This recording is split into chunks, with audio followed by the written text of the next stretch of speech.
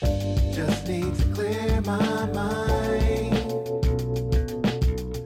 Just need a little more time. In with the new, out with the old. But so unsure what the future holds. Good morning, Big Blue Nation. This is the Courtside Connect, your go-to podcast for all things Kentucky basketball and Kentucky basketball's quickest game review podcast. I am your host, Matt Sack. Finally, hopefully, we have Scott Clarke in here today, my co-host. A couple days ago, we recorded a whole-ass episode, and I messed up the audio like an idiot. And last night, what were you, out partying or something?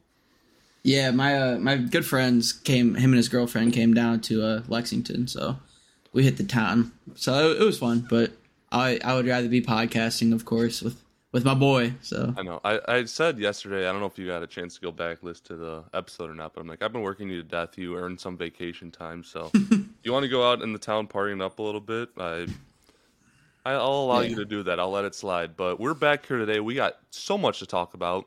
We have a whole week of Bahamas we got to recap. We had a game today we're going to touch on a little bit too. And we had a little bit of drama that I've been pushing off to the side because as I forgot who it was, but we had a couple people that know of Scott on this podcast as the fiery one, as the guy that is willing to go at some heads. And I'm like, we're not going to avoid this drama, or we're not going to address this drama until we're able to have Scott on, because I saw your tweets. I know how you feel. You obviously know how I feel. I think we're pretty much on the same page here. Yep. But you're gonna say it with your chest, and we're gonna, yeah, you know it. You probably know what's coming. But first of all, let's get with basketball. Let's get with the good. We had a fourth straight win. The Bahamas started off a little rough. I was actually helping my sister move into college today, so I was watching it on my phone. I missed the first couple minutes of the game. It looked like a really close game. Through the first half, it really looked like we were playing fine, but we shot 1 of 13 from 3. I don't care who we play. If we shoot 1 of 13 from 3 and we still go into halftime with the lead, with 1 point, I'll take that. It obviously comes down to shooting. Second half, we did much better. Antonio Reeves went ballistic. We opened up to a 20-something point lead, as we've kind of been doing all weekend. Scott, what were your main takeaways from today's game? We finally got a challenge, and to be honest, I was like, do I even really want to watch this? Like, my Mets are playing right now. You know what I mean? I was kind of bored of the tournament, but they finally pushed us, and I've kind of compared each team to, a college basketball team. Obviously, we've had some pro teams. Carleton was a Canadian university. They're like a D2 school. This team was I kind of said in one of my group chats, is a gritty mid-major. Just in a very annoying mid-major. They had a bunch of old dudes, and they weren't that skilled, but they were tall, and they played hard. Just like a gritty old mid-major team. But I saw we struggled with shooting, and I kind of joked this is of course the one game that we want to load manage. CJ Frederick is we can't hit a damn shot, but we figured it out. And Reeves was really good. He caught fire. Reminded me of Kellen Grady when he would just go kind of ballistic. And yeah, it was a fun game to watch because I was I can finally see what this team's made of when not shit hits the fan, but when things don't really go their way, and they handled it well. So I was proud of them.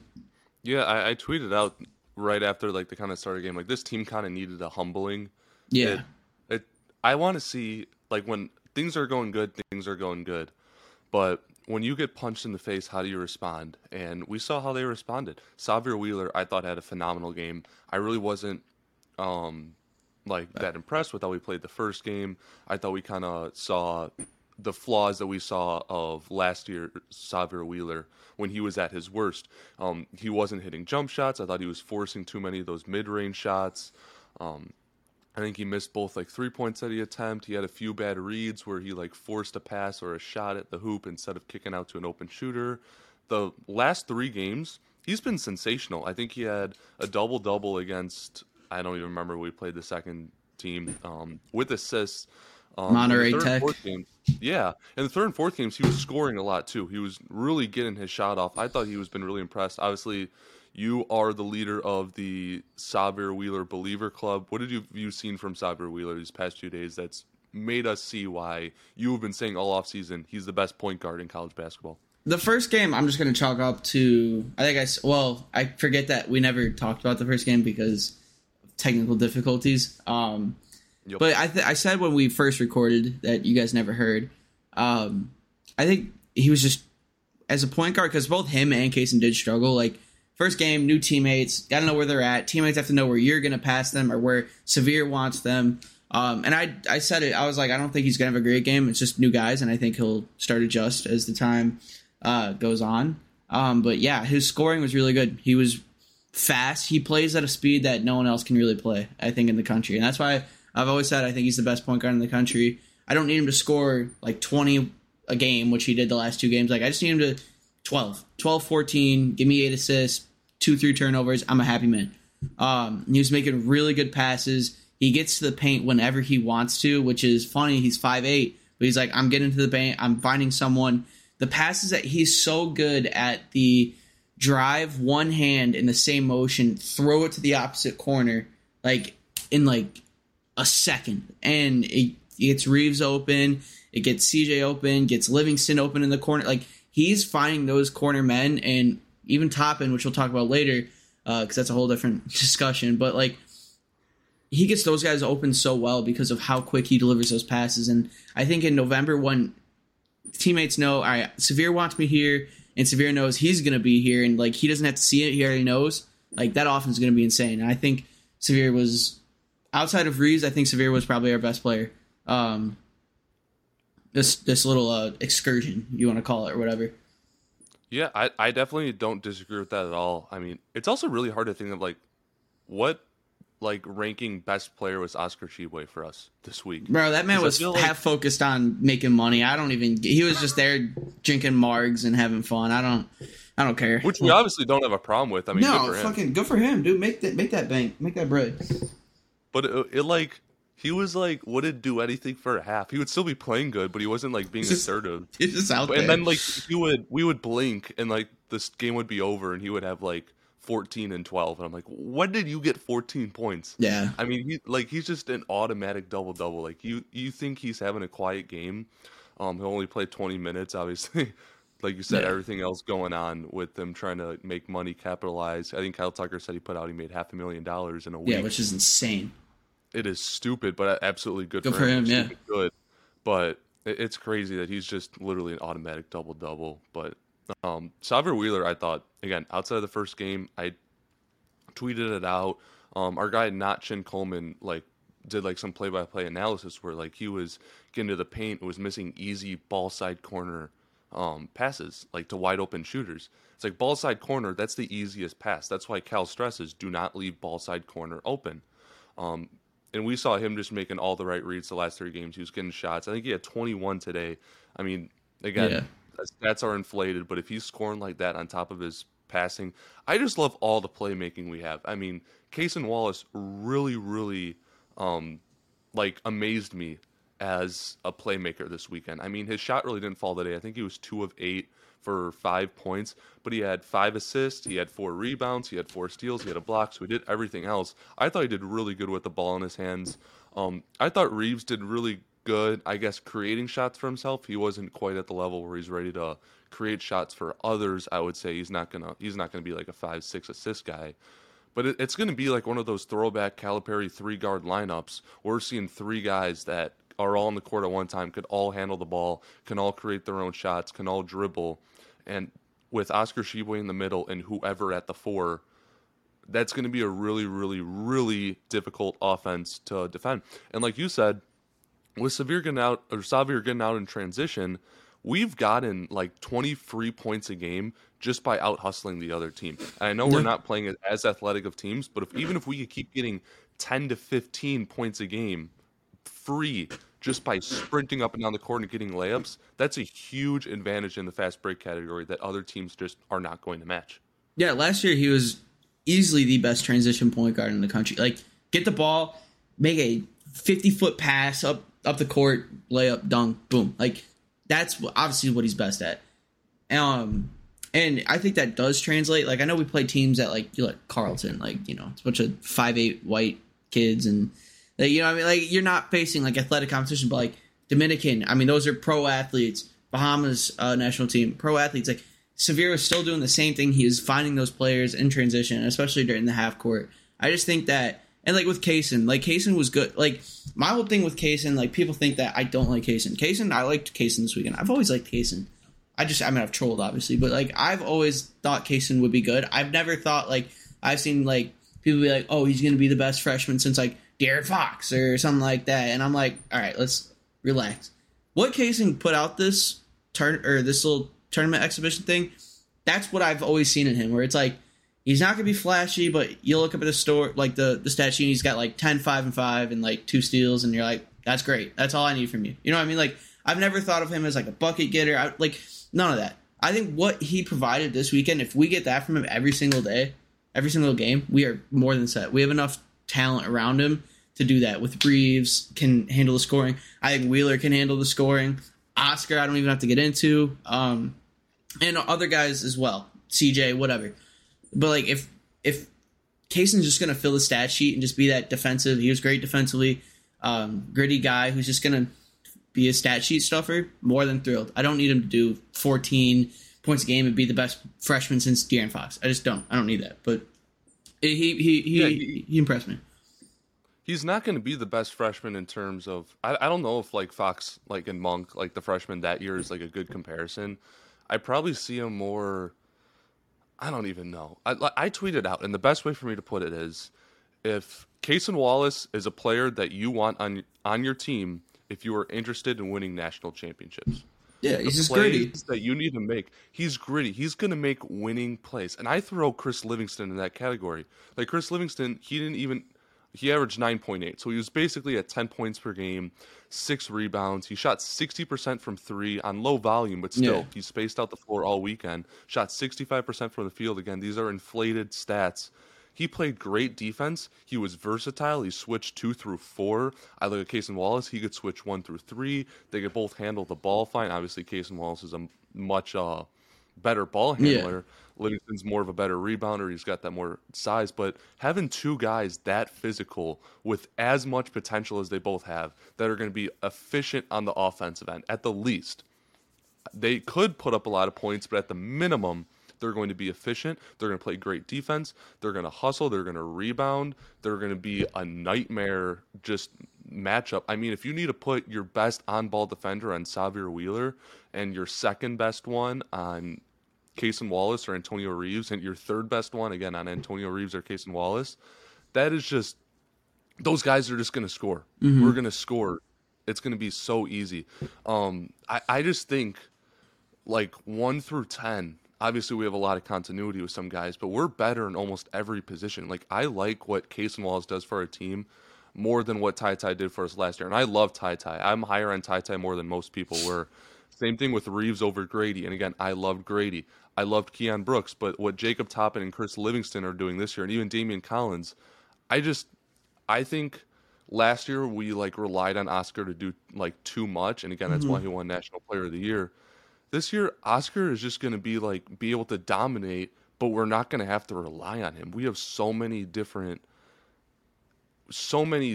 other options, both offensively and defensively, and that's just going to make Oscar Tshiebwe even better. It's just going to be a very efficient team on both sides of the ball. Yeah, I mean, Oscar put up 30 and 16, and we still lost to St. Peter's. Like, I mean, I know I don't want to bring it up, but like, it's the truth. But yeah, I mean, like, everyone was just, I think the roster upgrades have been really good. And, like, back to, like, what I was talking about with Kaysen, like, I love in the NBA, maybe you guys have heard of it, it's a sabermetric called VORP, and it's value over replacement player. It's literally like, if you follow baseball, it's what WAR is. And I wish college basketball had that. Like, I wish, like, what's it called? Sports Reference had it, because I could better explain what I'm trying to say here. I think Kaysen will probably be like second or third highest in VORP, but it might be like fifth in scoring. Because I just think he's going to do so many things, and he's so well-rounded. But like, back to what you're saying with like Chris Livingston, like, wasn't flashy, but he made good plays. I just think we have definitely a much better bench last year. Last year's bench was one of the worst benches I think I've seen in a while. No, that's not to discredit Davion Dante Allen or Bryce Hopkins or Damian, but like it's the fact. It's the cold hard truth, and I think our bench is much better. I'm at the point where like I really don't care who starts outside of like Severe and Oscar. To me, are must starts. Anyone else, and I'll throw Severe, Reeves, Oscar, because I think anyone else, it doesn't really matter. But I think those are our three best players, our best offensive players, and you have two solid defenders there. Bill Self even called Severe Wheeler the best 94-foot defender in the country, and he picks up full, and he's in your chest the whole way. You need him out there on defense. I just think what I saw, I don't want to buy in too much. I didn't care about box score. I care about what I saw, and I saw a lot of good things from a lot of players. But yeah. Yeah. So Scott, I don't know if you listened to last night or not. I had a really hot take, which I know you're going to disagree with, but I also think you're going to agree with it in a way, but like a different way. Mm-hmm. So my take was that I think as like playmakers, defenders, just like drivers of the ball, Cason Wallace and Xavier Wheeler do a lot of the same things. And I look at the rest of our team, like I want an Antonio Reeves to start. I want like a CJ Frederick to get some starts. I want a Chris Livingston to get some starts. If I want to put three guys on the wing and we have Xavier Wheeler at the 1 and Cason Wallace at the 2, that doesn't allow us to play those other three guys as much because then we're just jamming them into one position. But if we put Cason Wallace at the 1 and then move Xavier Wheeler to like a 6-man role, then we could play a Reeves and a Livingston. Obviously, you said Xavier Wheeler's a must start, but I feel like you probably feel similar to like moving Case into a bench role, like a 6-man role where Xavier Wheeler could be the start, and then you have like a Frederick and a Reeves on the wing, or a Reeves and a Livingston on the wing. Just because I feel like, again, I like having two ball handlers, but I feel like we only really need one of them out there at a time because they do a lot of the same things. How do you feel about that take? It's funny you said it because like I've said that like 4 months ago, and like I'm not like bashing you, but like you and like KG like laughed at me because I was like, guys, we're already going to be like pressed for spacing. You know what I mean? And like that's a fact. Well, I disagreed because you said move Case into the bench. I don't think you move Case to the bench. Personally, I think move Xavier to the bench. I think Sevier's playmaking is the best in the country. And if we're going to run a 4-out offense, like one of the main staples is you need a very good playmaker. Like you can't run 4-out without having an elite playmaker. Especially one that gets the paint at ease like Severe. Like that just, I don't know. I don't think Cason will ever have the eyes in the back of his head or the IQ that Severe does. I've always said like I don't want Cason to go to the bench, but like if spacing becomes a real issue, right? I think you could live with Severe, CJ, Antonio, whoever at the 4, and Oscar because you get to maximize your space out your offense. Because like I've always said, like, damn, imagine if you're like Mississippi State or you're Tennessee and you're like, all right, we got starting lineup off the floor. Oh fuck, here comes Cason Wallace type of thing. You know what I mean? It's like that sucks. That's terrible. But it doesn't hit the same when you just like, oh, okay, CJ Frederick's coming off the bench. I think our starting lineup would be better with those 5. But I'm still on board with like Severe and Cason playing next to each other. But you are kind of right. Like in terms of offensive capabilities, I don't think either of them are that great shooters. Cason made more threes, obviously. I mean, Severe didn't make any. He only took, I think, 8 of them, which that sucked. Whatever. It'll come. I promise you, it can't. He was 0 of 9. Yeah, 9. But I just think his playmaking, and we saw, is so detrimental to Reeves' success, where he was finding him in the corner, all those corner guys that a lot of shots are going to be coming from. It's just he hits them so well. But yeah, I think Severe and Cason would be a really good pairing because you can never have too many ball handlers on the court. You just got to hope one of them's like pretty good at shooting. So this is completely irrelevant because Calipari makes the lineups and he's 100% starting both Xavier and Cason. What is Scott Clarke's starting 5 as of today? As of today, I would probably go. This is gonna like contradict everything I just said, but like. Wait. Let's say what is it? November 9th against Michigan State. What is your starting lineup then? Do I get a fully healthy CJ Frederick? Like no load management, like back into the swing of things type of thing, or no?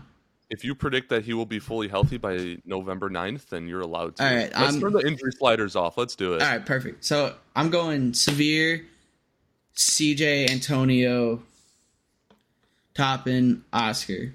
I think you have 2 to 3 regarding if Toppin shoots more catch and shoot threes, which we'll get into later, good to elite shooters. You have a point guard that can pass like no one else in the country to get these shooters, who creates open looks for these shooters, I might add, by drawing defenders and kicking out. And you got the fucking best player in the country down low. And then off the bench, you have Kaysen. If defense is taking a hit with CJ and Reeves, you can bring Kaysen on. If one of those 3 guards aren't doing their job well enough, Kaysen comes on. He could split minutes with Reeves or CJ. You know what I mean? Like 20-20 or whatever. I don't give a shit. But they all need to find a way to make the minutes work. And they would. I mean, it's John Calipari. That's my starting lineup because I think you have everything that you possibly want. If CJ doesn't really pan out, he's tired a lot, his legs aren't under him, I'm completely down with Severe, Kaysen, Reeves, Toppin, Oscar. I just worry about the offense playing tough, defenses, and I guess just average defenses because you are very limited spacing wise. Yeah, I'm going to do something very similar. I'm going to have Kaysen at the 1. I just love Kaysen. I'm a Kaysen Wallace stan. You might be right. I might sound stupid, like saying like, oh, probably the best point guard in the country. I'm going to make him the 6th man, but whatever. I'll own up to it. You could laugh at me then. But Kaysen Wallace at the 1. Antonio Reeves is like my combo guard at the 2. At the 3, just because I really like defense on the wing, I either want to go with CJ Frederick or Chris Livingston. If CJ Frederick's fully healthy and he's defending like he did like that first game, I think Chin Coleman said he had like the highest defensive rating on the team. And assuming he's still shooting 48% from 3, I definitely want him at the 3. If not, I like Livingston at the 3. Jacob Toppin at the 4. Oscar Tshiebwe at the 5. That's pretty easy. So I go Kaysen, Reeves, CJ, Toppin, Oscar, and Xavier Wheeler at the 6th man. Again, I still probably play Xavier Wheeler 25, 28, maybe even 30 minutes a game if he's playing pretty well. I just think having Kaysen start out there with just the shooters on the wing and not necessarily going to the 2-ball handler set and having Xavier Wheeler. Because when Xavier Wheeler is fresh, like he was this weekend, and he's just able to sprint up and down the court, the dude is an animal. So if you get like the starting point guard worked up and either have to make them go to a second unit or just have like a tired point guard for the other team, Xavier Wheeler's going to run all over him in that second unit, and it's just going to be stupid. But moving on, we both brought up Antonio Reeves. He was in both of our starting lineups. He's not a guy that I thought would start. I mean, I personally would have started him, but I thought Cal was going to go like Wheeler, Kaysen, Livingston, 1, 2, 3. Reeves just played so well. He was the MVP of the Bahamas. I mean, he kind of struggled his shot earlier today, then hit 4 in a row. Like, I said he's like our best perimeter scorer since Quickly. He's like elite. Like, You've been on his bandwagon. You said like the second he hit the portal that we needed to go get him. What did you see from Reeves this whole weekend, and just how good do you think he could be? I saw everything that I saw on his film. Like, he's just so good with the ball in his hands. He's so good catch and shoot. Sean Vinsel, a.k.a. at Hoopsite on Twitter. I like him and I, like, when I don't know him, but like him and I were like the only, because everyone was like, Terrence Shannon Jr., I'm like, shut the fuck up. Shut up. Just watch this guy's film. I promise you, he is better than Terrence Shannon. I get Terrence Shannon came from Texas Tech, and if you come from Texas Tech, you might be the best player in the country according to people because you know defense. What? No, I'm not buying Texas Tech. Never have, never will. Antonio Reeves, with the ball in his hand, provides so much for this team because of his shooting. He can dribble the shit out of the ball. He can create open looks. He did it. He did a lot of ISO pull-ups, and they were open, and he made them. He catches fire. He's initially a volume guy who seems fine not being a volume guy here. But when he gets going, when he makes those 2 shots in a row, it's like, all right, he's cooking now. Like, you know what I mean? Like, that's just, he's got that blood in him. That's why I said JD Notae from the start. I saw his film, and I was like, I just watched that man play at Arkansas. Just get the ball, get the fuck out the way. Let me do my thing. Dribble, score. Dribble, score. he's a microwave. He is so fun to watch. I think he's definitely an upgrade over Grady. I loved Grady, but Grady was just literally catch and shoot. Like, Grady is what CJ Frederick would be. You know what I mean? Antonio Reeves reminds me of a more efficient Quickly. Like, Quickly wasn't the most efficient player in the world, but who cares? That doesn't fit our UK narrative. Like, I think Reeves just has that in him where he's like, I'm going to get my shot off. I'm going to make it. I'm going to take smart shots. He doesn't take dumb shots.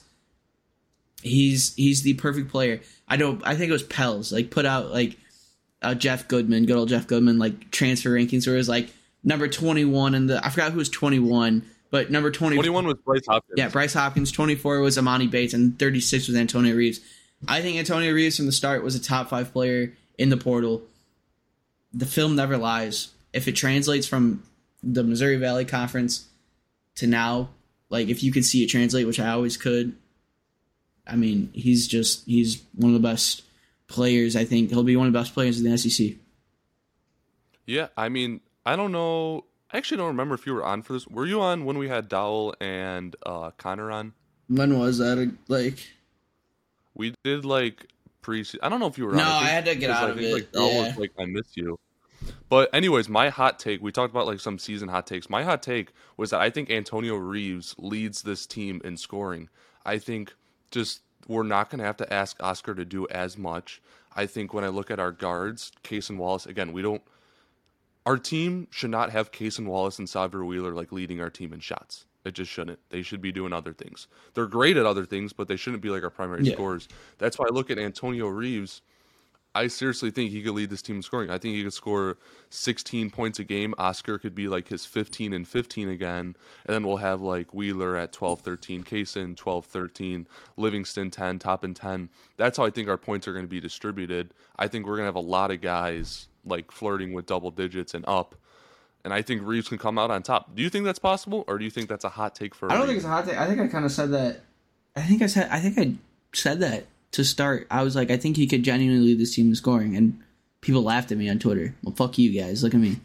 I think he could. Like, he's just so good. Did he lead the team in scoring for this trip, or was it Toppin? I know Oh yeah, no. I think it was by like a point, but Toppin took like 20 more shots than everyone else. So, yeah, like, he's just so efficient. He's so smart with the ball in his hands. I think he's just gonna be really good. I think, and like what you said, and I agree with how Oscar's gonna have not less of a role, but like he won't dominate as much.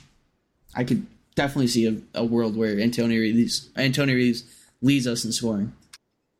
Yeah, so Antonio Reeves, he had 68 points in 42 field goal attempts.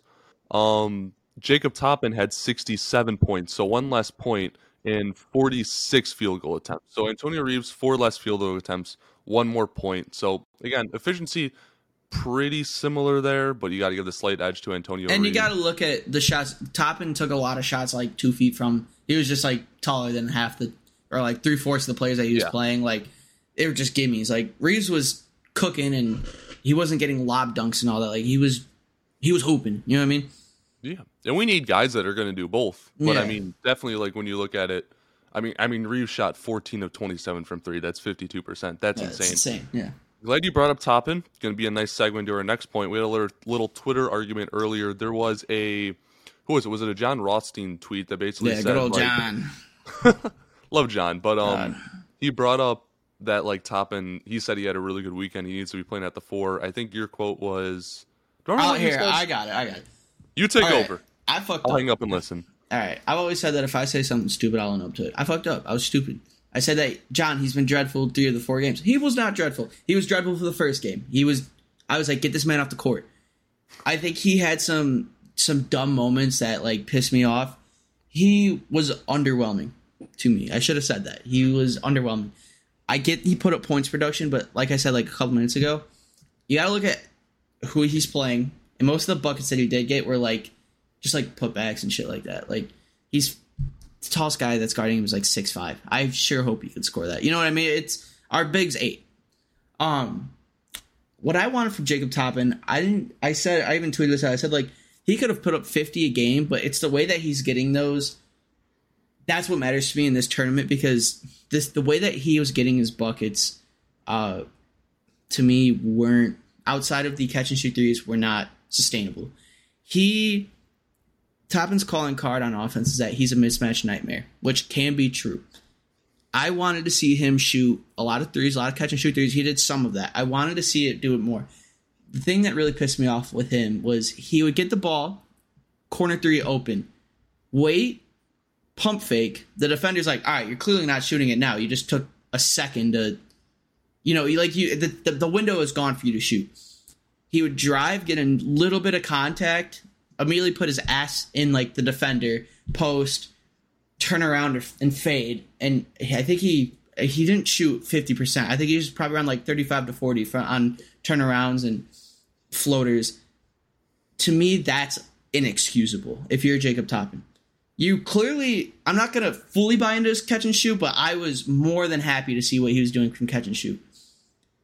Because I think he shot, like 50-something% from this tournament on decent volume. Like, that's what I want to see from you. It's either that or you are the most athletic person I've seen put on a Kentucky uniform. Get your big ass, drive the fucking ball, rise over someone, and finish. All right, and I'm going to bring out some stats. So Hoop Insight has this great search engine. So last year, let me pull it up. Sorry, my browser reloaded. Jacob Toppin. Okay, last year, he shot 32% from mid-range, all right? Not great. Not great at all from mid-range, especially. It's the worst shot in basketball. We know this. At the rim, he shot 74%. Why are you settling for, keep in mind, the physique that he has, the athleticism that he has, why are you settling for a floater and a turnaround fadeaway when you have a smaller guy on you, when you have the athletic abilities that you have, and you shoot more than double what you do from mid-range at the rim? I've saw Damian Collins, a man who's much skinnier, a good gust of wind would probably knock him over. He faced contact on his drive, and what did he do, Matt? He yammed on He some guys, slammed like on times. people. He did all of that.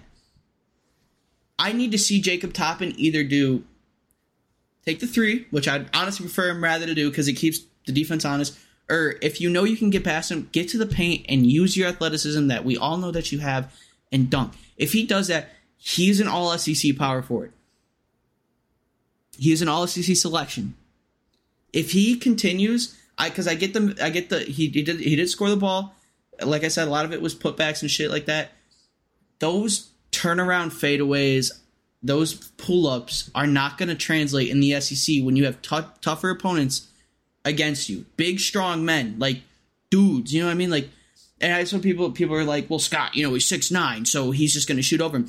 You can say that. You hear that all the time for like a Kevin Durant, a guy who is tall and can stretch the floor. Jacob, this is his like first year of being like, all right, I'm going to shoot the ball, actually. You can't just say that off rip. You know what I mean? And I'm not there yet. Maybe when he's 28 and he's somewhere in his pro career, I can say that. 100%. Like his brother, Obi. Like, Obi's a good shooter. Obi was never really that much of a shooter. Now he is. I'm just not there yet at top and be like, oh, well, he's 6'9", so you could just shoot it like over the defender. Because to me, he's not there. I'd rather him just take it hard to the paint or shoot the three. That's where I'm at. So I fucked up. I shouldn't have said that he was dreadful because he wasn't. But to me, he was really, really underwhelming in what he showed and what we heard about his offensive game. He reverted back to old habits in terms of taking those bad shots. I'm going to play a little devil's advocate. I was actually really impressed with how Jacob Toppin played. I do agree with a lot of what you said, but like I was also impressed with like how Damian Collins played, but he also took a bunch of stupid shots, like pull up twos. I wasn't happy about those either. I was like, well, I don't want to see that, but it's also like we also had Oscar take stupid shots. I'm like, I'm kind of accepting that these guys are probably just going to take tougher shots at this point in the season because the offense isn't right there. So at some points we're just going to have to settle for tough shots because the offense isn't clicking how we want it to. I'm going to look at the good stuff. Jacob Toppin, he shot 8 of 15? Yes, 8 of 15 from 3, 57%. So he obviously had a game that was 5 of 6 from 3. That's elite, all right? Yep. So now let's take out that outlier game. Let's call it an outlier. The other 3 games, he shot 3 of 9 from 3 combined. That averages out to 1 make a game for 3 attempts. If Jacob Toppin is shooting a 3-point jump shot 3 times a game from the 4 spot, and he's making one of them, I love that. If that's an average, if we could expect every single game, Jacob Toppin, he's going to take 3 threes and he's going to make one, that's perfect. That allows all the guards to do what they need to do. That's going to give Oscar the space in the paint to do what he needs to do. I love that. And then you also see, okay, that's his floor, like 1 of 3 a game. His ceiling is 5 of 6. We're not going to lose a basketball game that Jacob Toppin makes 5 threes. We're just not. We're too good of a team that if Jacob Toppin makes 5 threes, we're going to automatically win that game. Mm-hmm. And if he shoots 1 of 3 from 3, we're going to win 90, 95, 99% of those games. Yeah. And I don't know. So I'm really, go ahead. I'm really happy with that. I'm really happy with how he was in the low post. Again, I don't like the high post turnaround fades. I thought he was a good low post option. Let's see again if that translates to the SEC, to Michigan State on November 9th, I believe. Again, we were playing some small-ass, unathletic dudes. If you could be a low-post option, kind of like be a PJ Washington, could knock down a face-down 3, could also get your ass in the post. I'd love to see that. So I was really impressed with him. I'm going to, right now, give him the benefit of the doubt. Some of those turnaround fadeaways are hopefully just a product of our offense not quite being there and just him trying new things in the Bahamas. Go ahead, Scott. I don't want to sound like I'm hating. I don't think he'll ever shoot 5 or 6 from 3 again. I'll be shocked. All right. I think he's going to do it once. He's going to hit 5 threes once this year. And I hope he does. I think, if he takes 3 threes a game, that's cool. I'd like it to be like 4 or 5. Because I think, especially in a 4-out offense, he's going to be in the corner a lot of the time. And it's one of the best shots in basketball that you can get is a corner 3. So I think, just like, if he can be around that, I'm happy. It's really frustrating because if I see him start to revert to okay, I have a little contact on this drive, let me just stop what I'm doing and immediately post up and then take a bad shot or put up a floater, that's going to drive me crazy because I saw Damian Collins dunk on people on drives, and he's got to have more of that dog in him. I know it sounds like I'm joking, but he's really got to fucking toughen up and get in that paint. And you got to remember, there's charges being taken because it's college basketball, but just get to the paint, Jake. You are one of the best finishers, not numbers wise, but athletically, all that. You can do it, so please do it because teams aren't going to close out as you. They're going to give you the 3 now because it's all right, if this guy gets past me, it's a bucket. And every time that I was kind of thinking about this before too, what's the one shot, Matt, when we're on defense and a team comes down? What are you hoping other than a shot clock violation or a turnover? What's the shot that you want them realistically taking? Contested mid-range. I want them taking contested mid. And for Toppin being a mismatch nightmare, if he's shooting contested mid-range and he has a mismatch on him, you just gave the defense exactly what they wanted in a position where they are vulnerable. So that's my thing. It's I don't want to be and I'm not fucking Nate Oates over here where it's it has to be a 3 or a layup. But with Jacob Toppin, it almost kind of has to. I'm fine with Severe taking pull-up 2s, Kaysen pull-up 2s, Reeves pull-up 2s, or guards practically taking. But I don't need pull-up 2s for my 4 unless he's shooting 50% from mid-range, which he's not. He's shooting career around 30, 32. And I don't see him taking a jump to fucking 50. That'd be insane. So, that's just kind of where I was at. So, yeah, like I said, I don't want to talk about it too much, but I do want to. I deleted a tweet. I heard all of your guys' beautiful words about me. So, yes, thank you. And I apologize for being a moron on Twitter. So, yeah. You also said Jacob Toppin could be all SEC this year. It was a big could, but I think that's the nicest thing you've ever said about him. So I think he could. He's just got to do what I'm telling him. And that's the thing. I know a lot of people that I'm close to on Twitter who dick ride Jacob Toppin. They're yeah, bro, you were correct from what I saw this weekend. They were annoyed. And I was all right, well, at least we now finally fucking agree a little bit on what. Because that Toppin that I saw, those shots, those mid-ranges and the turnout, that's what I saw the previous 2 years, and that's why I was dude, stop. You know what I mean? That's you might as well just be Keon Brooks, just with a TikTok account. That's literally it. So, yeah. Yeah. Also, let's stop hating on Keon Brooks all the time. There was someone today that was just they were oh, remember when you called Keon better than Jacob? I was because he was. He's much And better. Jacob should be better now. We said he has he has all SEC potential. So Just gotta get to that potential. That's all. Keon for Absolutely. Pac-12 Player of the Year, pushing that narrative now. Go Dogs, go Huskies. Yeah, moving on. I actually got a thing on Twitter today. Someone messaged me and was like, "Do you have any recruiting updates for the show today?" I personally do not. I feel like just with Oh Bahamas, yeah, I everything saw kind of slowed that. down. Did you see anything on recruiting you want to talk about? No. Don't. I don't want to speak for Sac because like Sac does know stuff, but like don't ever come to Courtside Connect for recruiting updates unless like Graf is on the show because we most of the time are going off vibes. Like I'm not your insider. We really aren't. Like just House of Blue, get your ass in there. If Graf has something, if Sac knows something, he'll let you know. But like we don't know anything. I wish I did, Yeah. but we don't. And usually, if I know something, like I'll be like, "Hey, look at me! I know something." I'll be like all over the timeline, be like, "Hell yeah, DJ to Kentucky!" Yeah. I'm not like I don't know. Like if you're not hearing anything from me, it's usually because I don't know something. Because if I do know something, I'll probably make sure like I'll be like, "Hey, like I know shit." But anyways, moving on to the meat and potatoes of the episode. Yes. Um, so anyways, by now we all know the story, but John Calipari called Kentucky a basketball school, which it is. Did he need to say it? Probably not. Is he wrong? No, he isn't. Mark Stoops said, "Whoa, hey, look at us, 4 straight postseason wins." It got kind of ugly. It got kind of awkward. There were people just being miserable. Other media members, just common fans, whoever. Everyone was just kind of annoying for a couple of days, but we're like, all right, everyone, let's chill out. Everyone shut up. Mark Stoops, Yeah. he's got a presser. It's going to get handled. Even Mitch Barnhart is speaking after. What can go wrong? Well, we saw what can go wrong. Mark Stoops, instead of de-escalating the situation like we saw Calipari did, Calipari is like, "I'm a dumb Italian." That's his words. I'm not being racist towards You Italians. fucker. He was like, yeah. But anyways, he was like, "Yep, I said it. It is. I apologize. Shouldn't have said it. Me and Mark will handle it. We'll be fine." Stoops doubled down. He was like, "Can't believe he said that. We're a football school. Look at us." And then somehow Barnhart came on there, and it got even worse.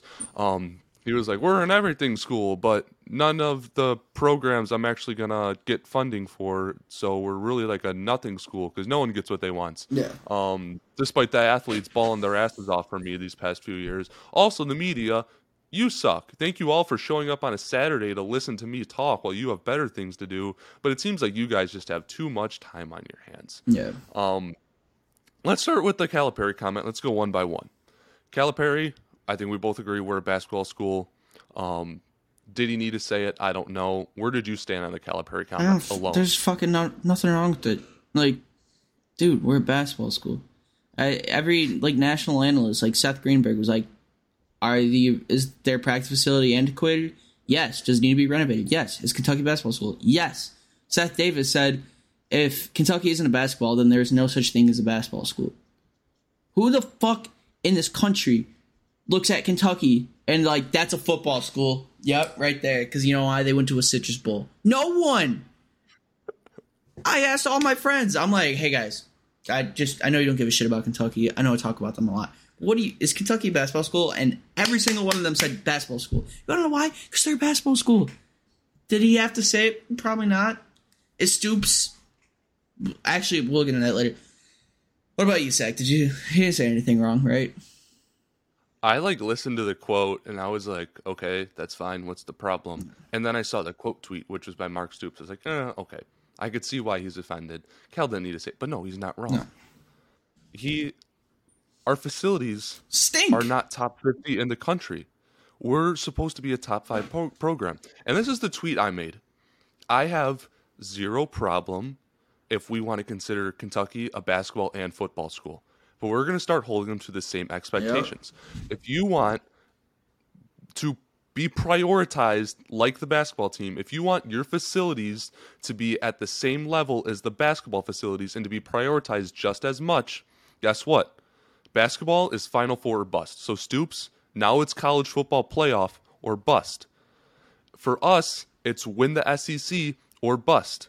You haven't won the East yet. You need to beat Georgia. We can't be splitting with Mississippi State based on who's home. We can't have Tennessee own us. We can't be splitting with Florida when they're in the worst stretch of like the past 3 decades. Yep. We need to be owning Florida when they're mid.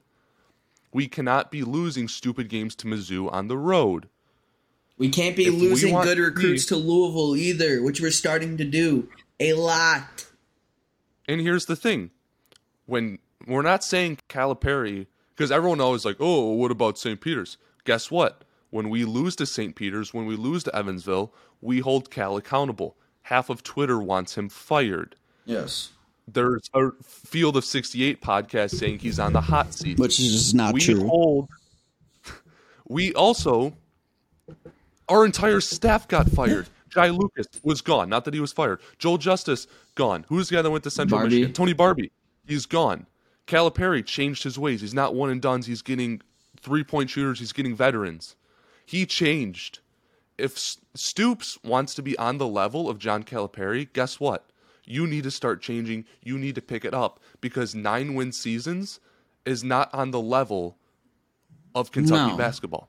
So if you want to be a football school, yes, please. I would love 11-win seasons and winning the East and playing Alabama every year to go to the national or the college football playoff because that should be the standard if we're a football school. Coach O, Ed Orgeron, won a national championship 3 years ago and he has one middle season and gets fired. Yeah. If we're a football school, Stoops is fired by now, but we're not because he doesn't want the expectations of a football school because we aren't one. And I love Stoops. I'm so happy what he did for the program.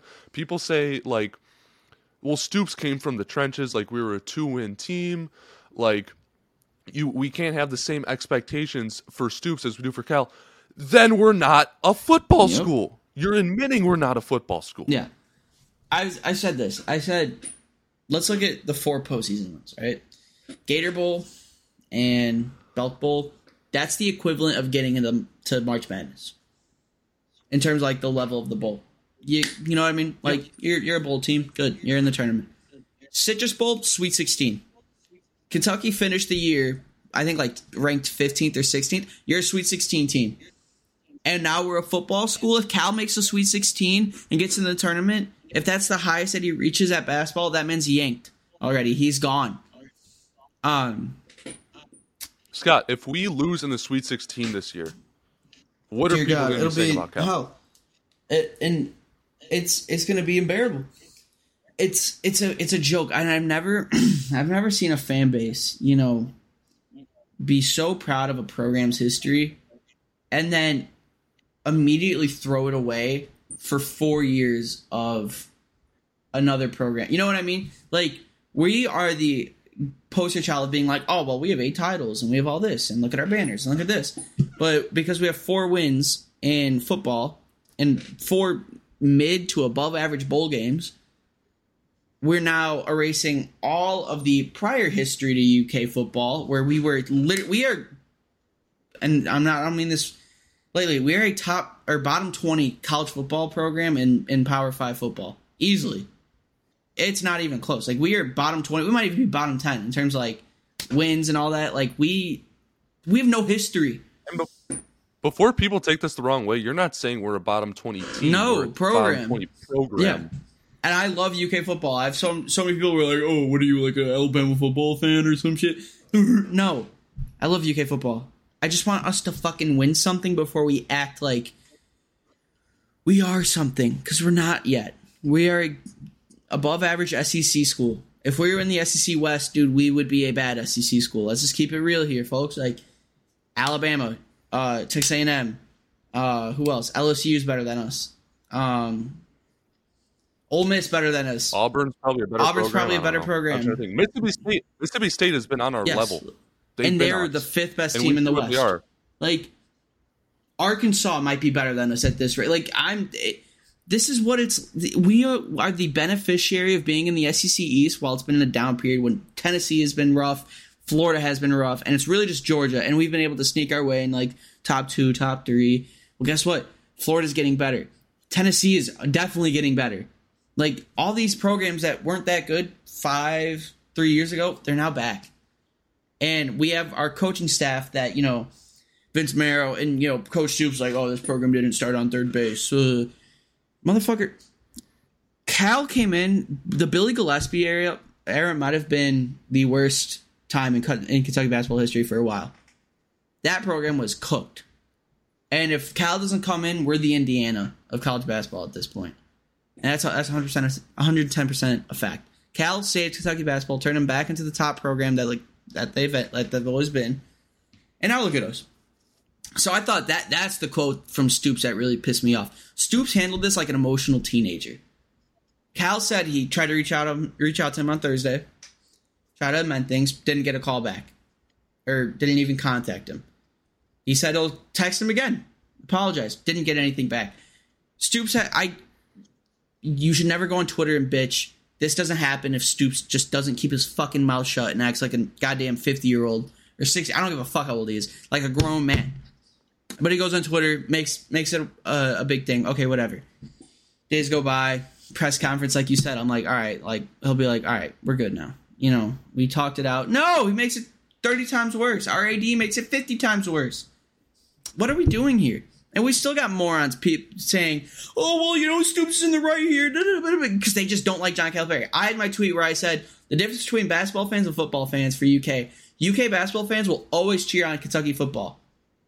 UK football fans will be not never, but not most, but I forgot what I said. Like, they're happy. Some of them are happy when basketball loses because they just are. That's how it is. They want to push their anti-Cal narratives. They want to push and Cal. They switched from when everything was good in UK basketball in the early 2010s. They switched that to football, and they're like, I want Cal gone, so I'm just going to root for football only, and this and that. You can talk about Cal at Florida 2020 with the kneeling. Maybe that has something to do with it. I'm just, like I said, I'm being real here. Like, and that's the truth. And I had so many people like, oh, you're just being dumb. Like, I'm not, because you want to know why that tweet had over like 300 likes? So clearly I'm saying something that fucking resonates with other people. And if you don't like the tweet, 99%, the chance of that is me talking exactly to you. You fit the bill of what I'm talking about. There's a reason why you don't like the fucking tweet. Because it's about you. It's true. It's 100% true. If you want to be a football school, go win a title. That's step one. Go win a national title before Cal swoops in and wins another one. Go fucking make an SEC championship game. Go win 7 more. Yeah, go win 7 more. Go make the SEC championship game, for God's sake. You haven't done that yet, Stoops. We should have been in contention last year. I don't think we wouldn't have made it because Georgia was so good. But we shouldn't have lost to Tennessee. We shouldn't have lost to Mississippi State. We had a very easy schedule last year, and we still managed a way to not win 11 games in the regular season. And look, I get that UK football is good. A lot of people have never seen it this good. But we went from terrible, one of the worst programs in the world, to above average. We are nowhere near the elite. We are nowhere near a football school. So let's fucking pump the brakes here. I hope Mark grows the fuck up and maybe addresses it with Cal in like a joint video conference. That's probably what's going to happen, honestly. Or maybe they don't. Maybe they just beef forever. And whatever happens, I'll be Team Calipari. You don't know why? Because that man has brought us nothing but success. A national title, 4 Final Fours, 6 SEC titles, 6 tournament titles, or SEC tournament titles. Changed the game of college basketball. He changed Kentucky's fortunes around. He's in his 13th year now, and he's hungrier than ever.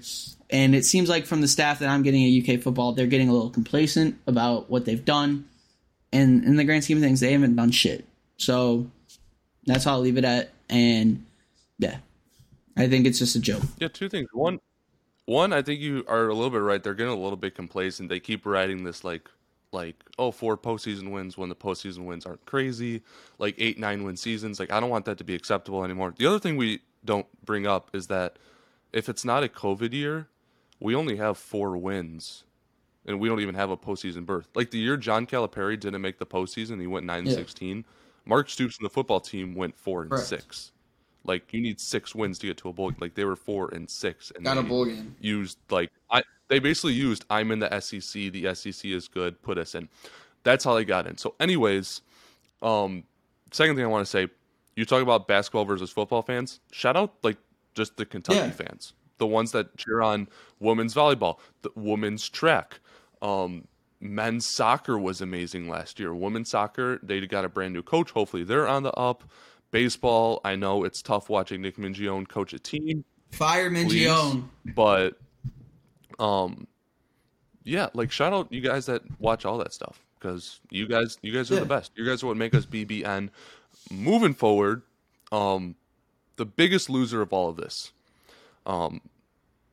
is Mitch Barnhart. Not because he said we're not going to have alcohol, which is still stupid, because you're basically saying only rich people get alcohol. We have a good environment, yes, but whatever. That's not the point. Could be better. Whatever. It's kind of because he said, if what I give you is not good enough, then coaches change, because no, Stoops and Calipari are not replaceable. First of all, if you think that Cal is replaceable, you can just leave. Like, seriously, quit as our athletic director. Oh my god, bro! That shit. Sorry, Matt, but the fucking Cal could leave, but Stoops can't leave. Dude, shut the fuck up. If Cal, my fucking blood pressure is gonna spike. John Calipari. If John Calipari leaves, we might become Indiana with a bad hire. Seriously. And you want to know why he's pushing so hard? This is just a notion. You don't know why he's pushing so hard for these new facilities? Because that man's going to be leaving soon, all right? He's getting older. It's just, and I'm going to be sad when he does leave. But he wants this next coach to come in and have elite facilities. He wants all this. He's not really doing this for himself anymore because he knows that his time is coming up to not be coach. John Calipari, more than anything in his life, cares about his players. He loves taking basketball players that come from all different backgrounds and making them 100 millionaires. Generational wealth to people who, a lot of which, have never had any amount of wealth ever in the history of their family. And Cal cares so much that even when he's going to be gone in 2 to 3 years, and a facility takes 1 to 2 years to fundraise and build, he's going to do everything he can to get it, because even after he's gone, he wants players, young basketball players, to keep being able to come to the University of Kentucky and make generational wealth for them and their families. That's how much John Calipari cares about players. That's how much John Calipari cares about Kentucky. If you're one of the people that says that Cal doesn't care about his players or Kentucky, you are a moron. You are so far from reality. It is ridiculous. Anyways, I think beyond all of that, the worst thing Mitch Barnhart said, the media has too much time on their hands. Scott, how many times do we stay up until 1, 2 a.m. to record a podcast and put out content for his athletic programs? How much time do you spend as a student journalist putting out content for his athletic programs, going to baseball games, watching a stupid-ass coach fail us and ruin the baseball team that he stands behind, that no one else stands behind? You write for that coach, that athletic department, and he's just saying we have too much tolerance and we're making up storylines. Dude, journalism is not like, it's not going to make you rich. You're not going to become a millionaire. And we're out here grinding our asses out, putting out content for your athletic program to get more attention, and you're going to say we have too much time on our hands. That pissed me off more than anything. I'll say this as a journalist, right? And this kind of thing throughout any type of journalism, we won't report on something unless it's news. This is news. You know what I mean? And before I really want to get in, you know how I said I couldn't record last night because my friend and his girlfriend, my friend's girlfriend doesn't know a goddamn thing about sports. I was like, oh, this is where they practice. And she was like, ew, that building? Like, she was like astonished how old Memorial is. So I'm just going to throw that. Someone who doesn't even know about sports is like, ew, that building kind of sucks. Anyways, but with journalism, we don't report on something unless it's news. This is news. And anyone that says the media has too much time on their hand is usually in the wrong, and they know something's fucked up, so they're just blaming it on the media. And sometimes the media does overstep a boundary, but they're not doing anything here. Kyle Tucker put out the full quote. People didn't choose to read it because that's how people are. I'm guilty of it at times. But that's how Mitch is going to run it because he doesn't want to face the responsibility of it. When, like, if he did his job and gave the gold standard of basketball, the greatest basketball program of all time, at least top 10 facilities, top 20 facilities, top 50 facilities, Calipari does not have to go to the media to give us this quote. If he does his job, we don't have a story. We're putting out news because it was given to us. We're not digging around, writing our own little think pieces. Calipari called KSR, Kyle Tucker, a bunch of everyone else and said, I need to sit down and have you get this out because it's not getting through Mitch's head. And we need to keep putting it out. We need to twerk for new facilities. Mark Stoops does the same. If Mitch Barnhart does his job, we don't have these problems. The media has nothing to do. It's that simple. Yeah. Cal's having his old players fund this shit. Oh my God. He's taking money out of his own paycheck. And before you motherfuckers start saying, oh, he makes $9 million, so it shouldn't be a problem. Shut up. No coach should ever have to take like a third of his salary into putting a new facility. That's what the goddamn AD is for. We are Kentucky Athletics. We are arguably one of the top 5 athletics program in the country. If we're in everything school, we are one of the best programs in the country. And that is a fact. Get the goddamn facility for the program that is easily the best. I've seen people, well, football makes more money. Football makes more money because of TV revenue and TV deals, not because they're good. Let's get that through your head. Let's learn how. Yes, let's learn how sports business works here, people. All right, that's just the fact. Get the man his facility, please. That's it. Well, I think that's a good way to end at least the drama portion. But let's bring it all back. Kentucky basketball is really good. I don't even think we're overreacting anymore. I think we're just watching a really good basketball team and appropriately reacting. This is an elite basketball team, isn't it, Scott? I think it is a very elite basketball team. Yeah, that's really all I got for today. Anything you wanted to bring up before we get out of here? No, I'm so tired of talking. My brain is spinning. I want to shower. So, yeah, thank you guys for listening. And yeah, thank you for listening to me rant. And Zach and I to rant. It's always fun. I love doing these episodes because I can't really put it on Twitter because I don't want to get banned on Twitter. So, yeah, thank you guys. There's not enough characters for that. That's why we have a podcast. And thank you guys for listening. There was like some 50 follower account on Twitter today that was like, dude, no one likes your work. And I'm like, well, he had 1 follower, Zach. We had 1. There was actually 2. There was 2. Okay. And it was kind of funny. Actually, I don't need to get too much into it, but it's just losers. That's it. I look at the numbers that this podcast does, and we have hundreds of people listening every single day to my stupid ass voice and Scott's stupid ass voice talk about nonsense. Yeah. Y'all listen to that, and that's hilarious. It's not hilarious like it's super funny. Like it just makes me smile and laugh. Like y'all really care about y'all care about us. That's cool. Yeah, that's cool, and I care about you. And we're gonna keep pumping out content. We're gonna keep giving back to you. And yeah, I just really appreciate you guys listening. I appreciate all of the Courtside Connect supporters. Really appreciate you. Without all of y'all, we don't do what we do. So thank you guys for supporting us so very much. Yeah, and we might go on a little break. Summer's closing. We want to enjoy it. There's not much for us to talk about, barring any coaches beefing. Oh my goodness. So if there's not a lot of content being pushed out within the next week or so, we apologize. But I know me personally, I want to enjoy the last week of summer before my anxiety fucking kicks in and all that stuff. So yeah. But I know Zach did his episodes because I was out and the technology was being weird. But yeah, I think we both need a break. So if this is the last episode for about a week or so, we apologize, but just bear with us. Yeah, we got a nice long one. We pumped out 3 episodes this week, and this one's looking like it's going to be over an hour. Yeah. So yeah, hopefully you can sit on this one for a little bit. That'd be cool. But yeah, appreciate you guys so much for listening. Oh, one more thing, Scott. Did you get season tickets for basketball? Sure did. We will be in the front row, brother. Courtside Connect returns to the courtside. I was sweating that out. UK Athletics handled it so terribly. Yeah, y'all suck. From Mitch to the ticket off. No, ticket off is usually good, but Mitch Barnhart, eat my taint. I kind of wanted to tweet at them and be like, dude, what the hell are you doing? But I feel like like there was a 1% chance that like the admin of the UK athletics page would be like, hey, this like Matt Sack BBN dude's being a bitch. Like, can we like just cancel his like student tickets? So I didn't. I wanted to hold it in until then, but now that I got them, UK athletics, you sucked for holding that the way that you did. But also thank you for the tickets. Also, I made a contribution to the K Fund. Can we at least get like memorial like air conditioning or like?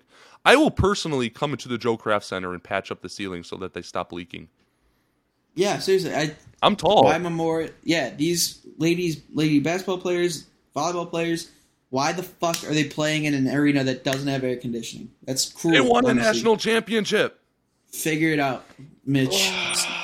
Stop giving money to the football coach that I'm not. Well, you can, but come on.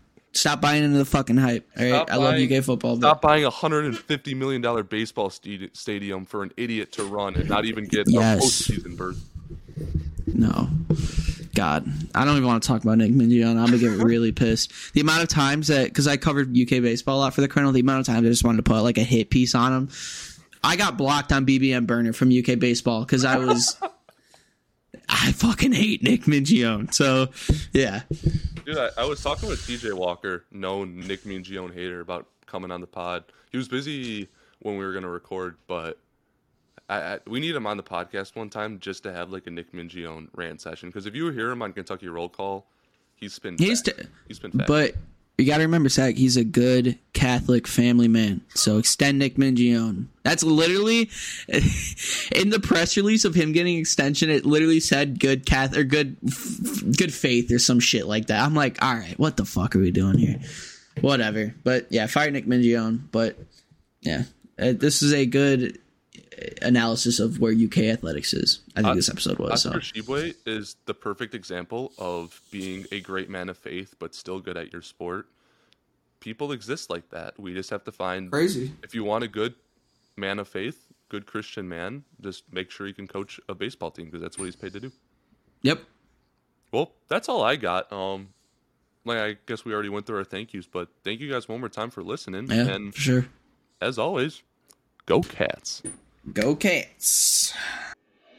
Just need to clear my mind.